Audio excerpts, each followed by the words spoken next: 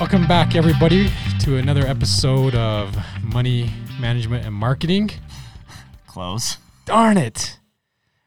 Money, marketing, and management. Marketing, management, money. Oh, see, money should always be first. Okay, let's start that over. Why? I make that mistake every time. I love the money piece. No, it's. You should leave this on here so people understand how much money I love money. Yeah, it's staying on, but it's I will past get it embarrassing. Right. it's just funny at this point. And you'd think after months I would have got this right. So, all right, everybody, welcome to Marketing, Management, and Money. Well done. I am your host, Ethan Migliori. And I am your host, Ryan. I feel like immediately I'm supposed to goof up, but hey, that's what I'm here. I'm the comic relief for the show. Good. So you just thank you for doing that for us. Wow. Okay, let's get started with Ryan and Ethan. So today we thought we'd talk a little bit in this episode about, so I'm expanding. Let's say I'm an existing business and I maybe been doing it out of my home or a garage or just kind of bootstrapping it. And now I'm ready to move to a storefront, or even I'm a startup, want to move into maybe a different location or storefront.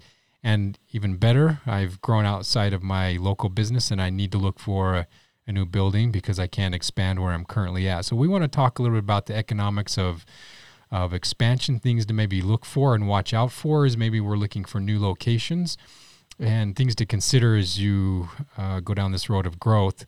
Because a lot of times there's little things that we forget and miss, and that can be extremely painful as you go down that road.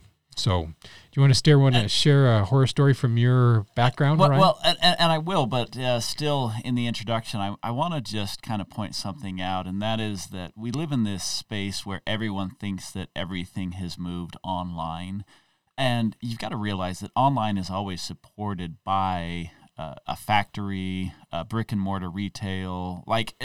Online doesn't happen without infrastructure. Online is the exchange of information, but it still requires infrastructure. And so, I think we're going to be talking about infrastructure and how that kind of plays in here, and maybe not getting into as deep with some of the digital aspects that could come into play, at least not in this episode. Well, and that's a great point. And if you look at stats, you're going to see that online sales are actually still a very small portion of total GDP for any country. It's like a 90-10 split. I mean, it's actually not even really close compared to the retail piece. So, well, there was an interesting thing, and I know that you asked me to give my horror story, which is it'll be a good tie-in, but I want to still kind of, put some parameters around what we're discussing here.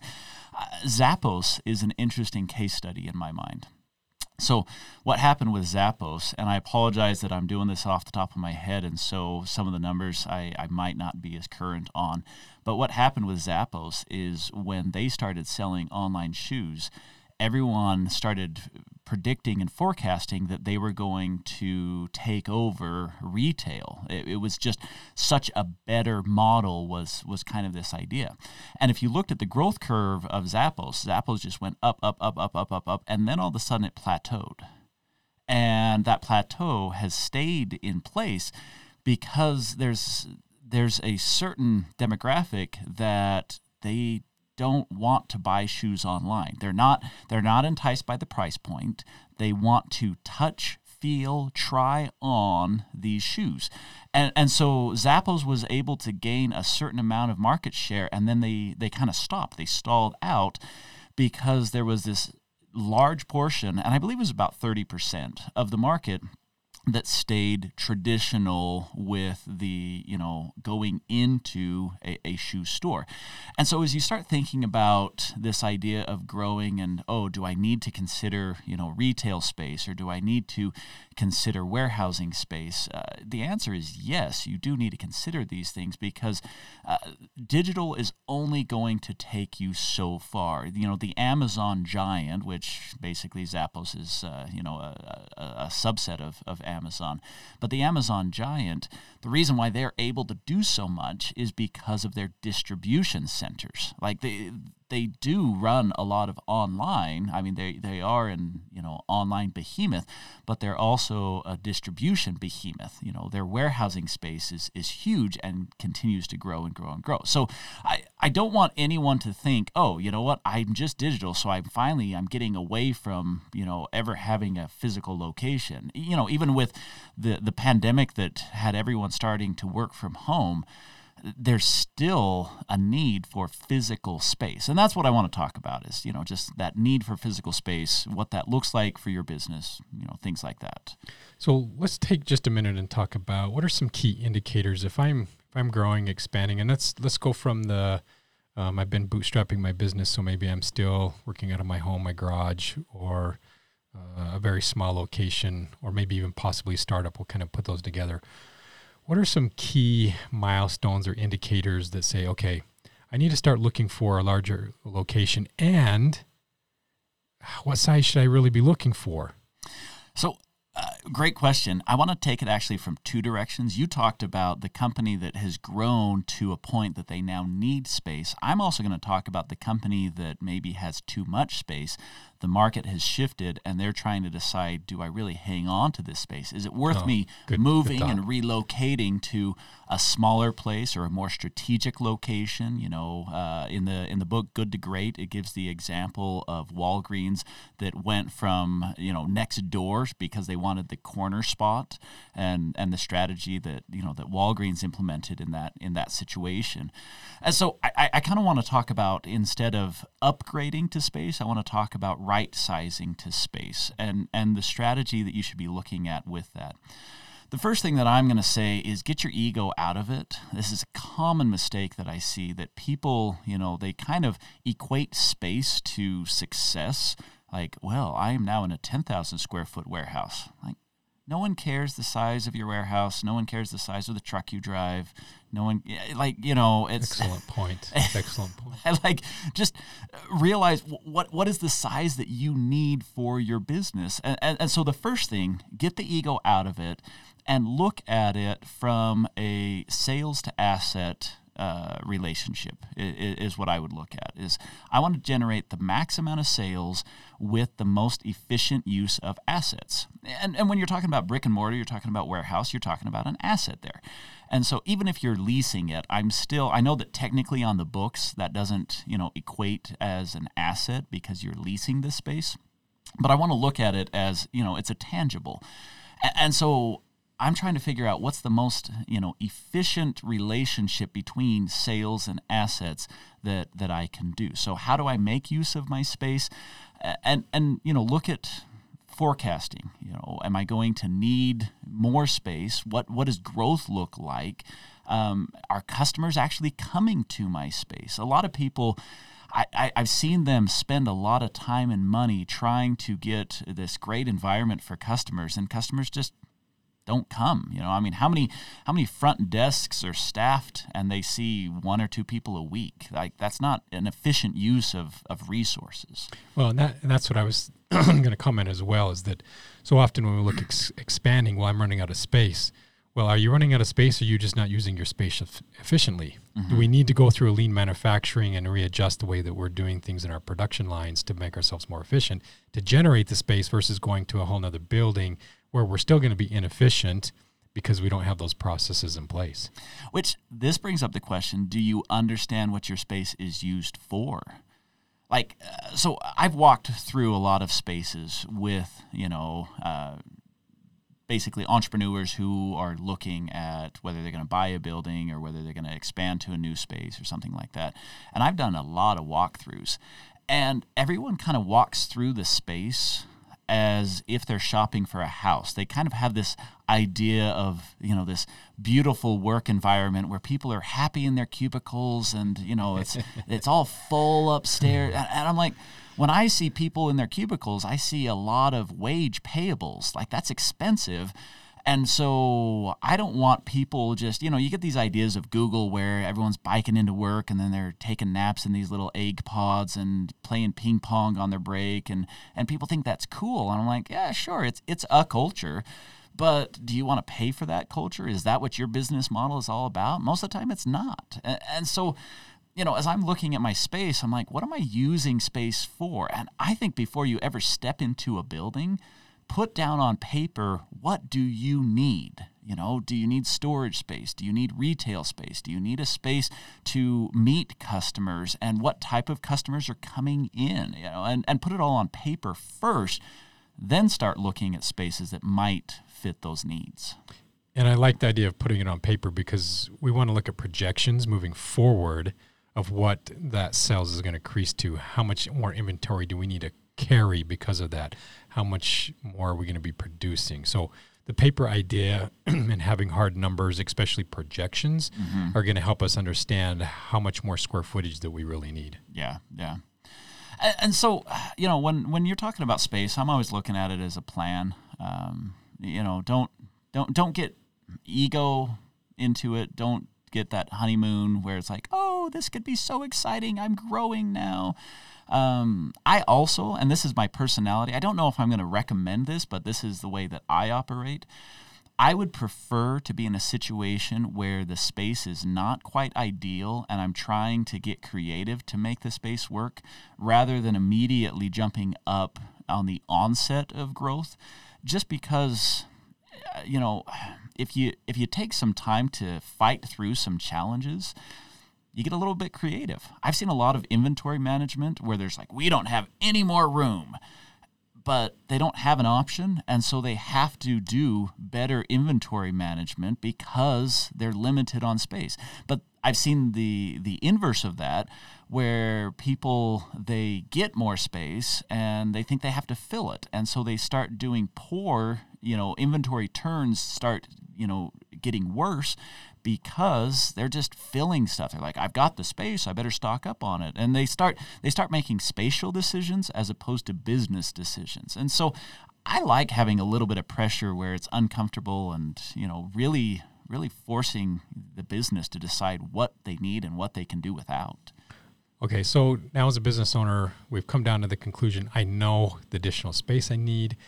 I have an idea of location. And so now I'm going to start going and I'm going to look at a building. Before I sign a lease or put an escrow or anything of that thing down, what are some things, some red flags and things I should be looking for that before I jump into to find out on the backside and now I'm in trouble because I've already locked into something, of things I should look for before I actually make any commitment that I'm exploring in each one of these buildings, new or old, that are potential problems, because each one has its own unique challenges when we get into it. I mean, for example, like on a new one, if I build new walls or anything in there, I may never ever be able to recoup that because it stays with the asset when I move on, if that landowner kicks me out. So, right. But we don't think about things like that in the beginning. So what do we want to do? Things to consider, maybe as I'm moving forward before I get ready to sign any documents. So I'm actually going to back up to, you asked me a question right at the beginning to share my horror story. Yeah. And horror story, I mean, that makes it sound like I'm still recovering. I got out with my life, it wasn't that bad, but I did have a personal experience with looking at a business space. And I'm going to share this experience and then kind of tie it back into some of these things that you're asking with this questioning. So I had this idea that I wanted to do an escape room here where I live locally. Now, population's not very high where I live, and so in order to make it work, there wasn't it wasn't going to be just an explosive opportunity. And so as I was doing the research, the market research to look at the feasibility of this, one of the things that I did is I found there was actually quite a bit of data.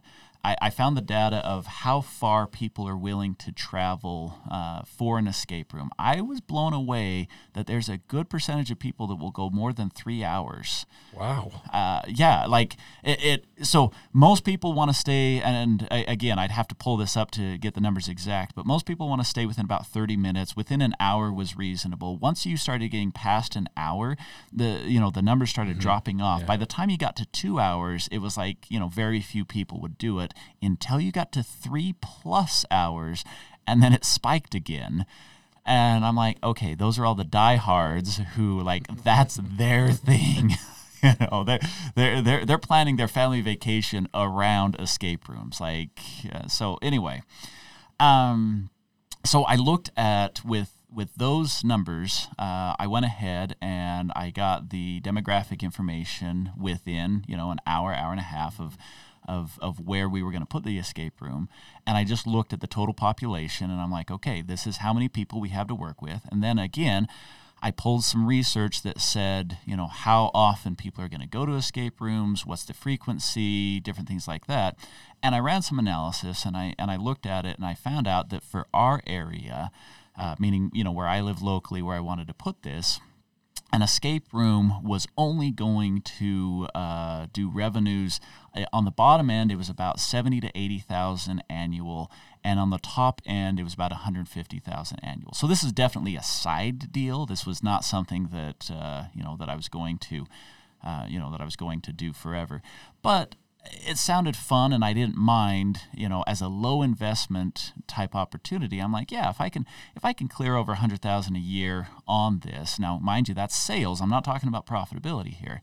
If I could clear over $100,000 a year on this, then it could generate enough profit that it's worth my time to do. That's kind of what I was looking at. I classify these as Disneyland businesses because it generates enough money for you to take your family to Disneyland. That's about what it's good for, And so I was looking into this, and I was like, it could be fun. So I reached out to a friend of mine who she owns a business, and it was a beautiful location. It was on Main Street, had great access, and she was using the bottom half of the building for her business that she ran. And she went ahead and bought the building for her business, and she was using the bottom half, but the upstairs was completely vacant, and she was trying to figure out what to do with this upstairs. And I knew that she had this space, and she was trying to figure something out with it. So I went and reached out to her, and I said, "Look, here's the situation. If I do an escape room, it's not going to make a lot of money, so I can't go and get, I can't go and lease a space, and I'm not going to buy a building, but would you be interested? You already own the building, so your costs are low. Would you be interested in doing something like this?" And she's like, "I love the idea. I want something in this community that would be fun. Let's look at it." So we figured it out that we could probably get this thing off the ground for under $20,000, because her space was already set up. It really was a cool space.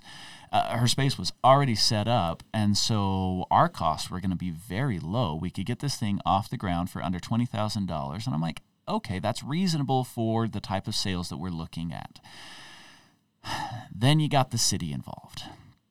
And the thing that was so frustrating is they came and they looked and they're like, well, you have to have a sprinkling system installed for fire suppressant. And we're like, okay. So she goes out and gets a quote. Oh, and we had to put an elevator in for ADA. So she goes out and gets a quote on the fire suppressant. The fire suppressant was over $60,000 to install. Ouch. And I'm like, it just doesn't make sense, And then to put the elevator in. So it was her building, and I told her, I said, look, I will invest in the business. I won't invest in your building. So any upgrades to your building are on you. It was going to come in at over $100,000 that she had to dump into her building to get that upstairs, to make sense. This isn't going to make it's not a runaway business, very small sales numbers. And so, I'm looking at this and thinking to myself, it's a dead deal. And, we talked to the city and we're like, are there any options that we can do? And they're like, no, just not even interested in really, really working with it. And you start to see all of these main streets that they have old buildings that it's just not feasible for a business owner. They're not willing to invest the money because these old buildings are not going to return on that investment. They're just not. And so, it creates kind of this catch-22 situation where these, downtowns, they need investment from entrepreneurs to keep the downtown vibrant and thriving.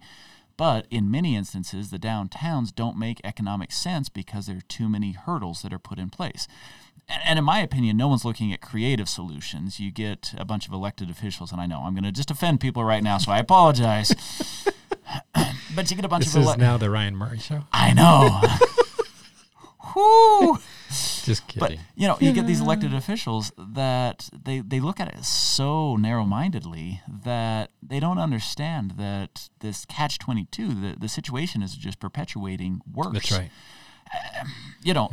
But the sad thing about your scenario, though, is we both know people who have found a location like that, signed the lease agreement. Oh, yeah. And then went to the city and found out that they have problems that the older building, or because now it's going from one use to another use in a zoning classification or something, that you have to change some property or put in an elevator because it was grandfathered in before, but now it's not. And now all of a sudden they're out of business before they even started. Yeah. Yeah. And that's what we want people to avoid. I had another. So that was something I was looking at investing in and just setting up as kind of a small side business. But another situation that I was involved with, there was a business that they wanted to create a fun center, and they found this warehouse that they were willing to invest all the money to update the warehouse, make it safe, and put in kind of, you've seen those bounce house trampoline parks, those kinds of things, right? Yeah. So they were going to put one of those into this city. It would have been a great addition to the city, and it really would have been, a nice business to have. Well, the city came and told them, they said, you need to have sidewalk installed in front of your building because that's what code is. And they looked at it and they're like, okay, we understand, we're going to take care of the parking. We're going to re-asphalt the parking lot and make sure that it's nice. And then we'll have sidewalk in front of our building to get into the building. But we're not going to put sidewalk and curb and gutter out on the street because there wasn't sidewalk leading up to it and there wasn't sidewalk after it. And the city's like, no, you have to have sidewalk. That's what the code is. And I went and asked the city, I'm like, can you put a clause in there that says once sidewalk comes up to the edge of their property, then they would have, 90 days to get the sidewalk completed? They're like, nope, you have to have and it killed the deal. It was a sidewalk on the side of the street that killed the deal.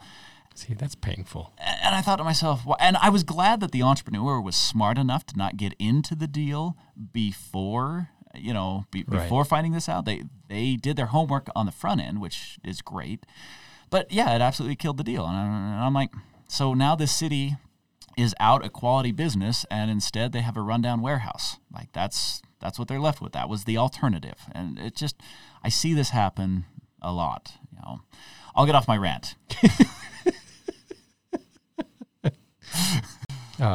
So, we've looked at a couple of things, that when you're looking to expand, we certainly want to do enough back homework so we understand what our real need when it comes to the size constraint is, so that we're just not going into a building that's bigger that either we grow out of too soon or we never are able to fully utilize, that now we have a back storage room that we just can't, A lot of buildings inside of downtown areas have multiple floors, and if we don't have a way to utilize all that space, then why are we taking on such a large building? Unless the rent is amazing, I don't know. I've seen that happen where people they get way too much space just because the space is so big that you can't use it for anything else, and they're like, I got to get something out of this, so I'll give you way too much space at a killer deal, and I see that happen. Well, and then as the owner now, or the operator of the property, then I'm trying to figure out ways to utilize it. So then I make poor decisions because I'm just trying to fill the space or sublease it back out and all the other problems that come with that. So so really, we've done our homework, we get it down. Now we've kind of had an idea that, all right, if we're going to look at a building, we want to do our homework on the planning and zoning and lease agreements and everything before we sign anything, because if that building has problems or we've got to do upgrades because it's no longer granted underneath ADA requirements and elevators or suppression. And, there's all kinds of crazy planning and zonings depending on where it's at.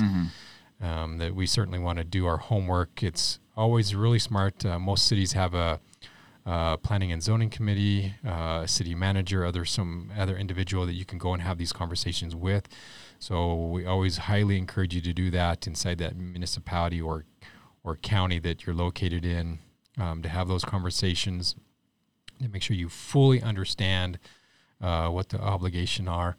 A lot of people, when they get into a lease agreement, there's what they call triple net and some other legal terms in there that they don't understand, where you have other obligations financially that you need to pay up front as part of those lease agreements. So certainly if you're given a lease agreement to sign and there's some language in there that you don't fully understand, please make sure you take the time and step back to look at what those terms are. Because sometimes they build those into there so that as the wear and tear of the building comes in, you're paying for it, not the landlord. And so that comes out of another financial obligation. Even though it's small, it might only be $1 addition per square foot, but every year it adds up and it adds up and it adds up. A lot of agreements on rental and lease, etc., have stages, and so they ramp up over the years. And so you got to look at that. If I do a 5-year lease agreement and each year goes up $1 per square footage, okay, how is that going to affect me out to 5 years, especially if we have a glitch in our business plan and our growth plan? Is that going to cause us problems out there into the future? Okay, so we want to look at things like that as we go through some of this. Because otherwise, the story you shared, all of a sudden figuring out that you've done some remodeling of a building and now all of a sudden you've got to put in a suppression system. Wow, that would have been painful. But it happens, the sad thing about it happens all the time. We see this all the time. And as much as we try to walk people through it and encourage and get the message out that, hey, you take your time as you go into these expansions, it just it slips through the cracks, and someone ends up having a very nasty crow pie. And trust me, you do not want to eat a crow pie. There's nothing good about a crow.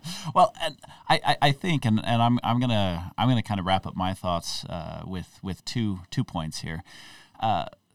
First off, prices are almost commoditized. Yes, there's location, but within that location, everything pretty well equalizes.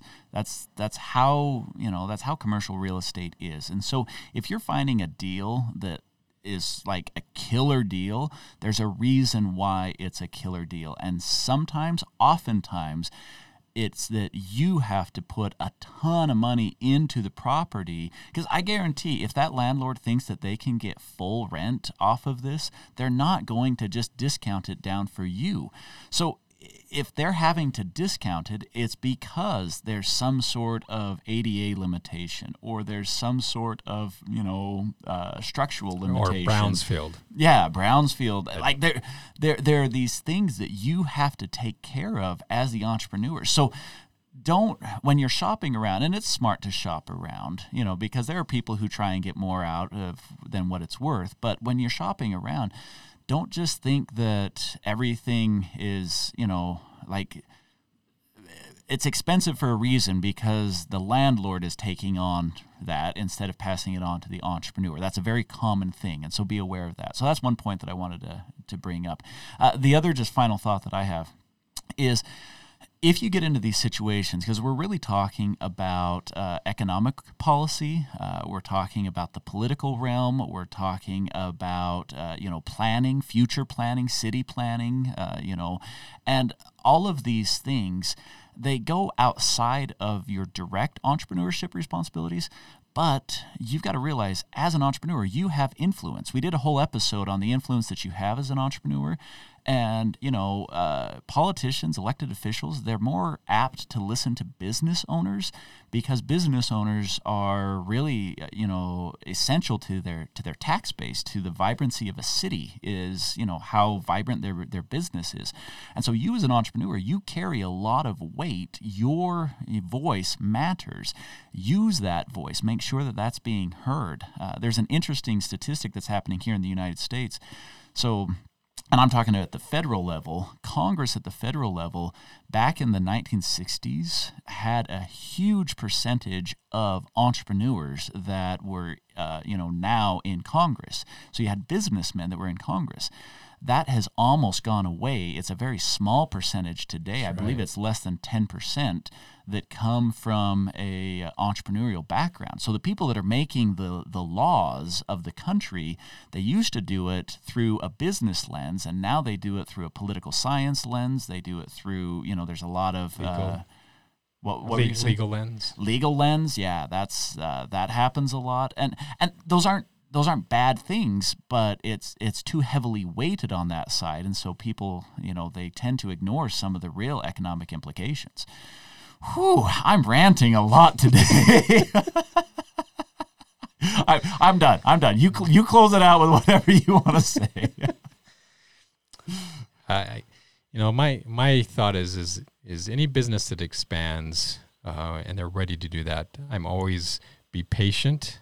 Mm-hmm. Because too often we get, like you said, check your ego at the beginning.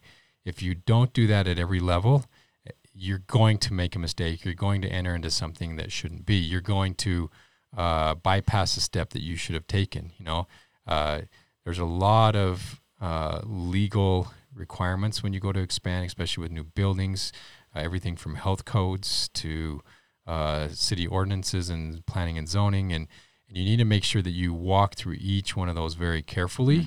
Mm-hmm. Just because the building is slated for a restaurant and you go to move in now and do a new restaurant, some rules have changed and now the venting system doesn't apply and you have to put in a whole new vent and vent it out a different way because what they used to do before and just capture it through a bunch of screens and filter it through the air system doesn't meet the requirements anymore. Yeah. So we miss a lot of things like that when we just get, like you said, our ego's in the way and that excitement and that pride, and we're going to do this one. And so you got to make sure you check those emotions real fast and early in the game as you do that. And if you do that and move forward slow, you'll have a good experience expanding it. It will be profitable for you. And as an organization, you'll find that you're in a better position now than that. Well, you're in the position that you had hoped to be in with the expansion. Yeah, no, I totally agree. So, okay, well, with that then, let's close out this episode.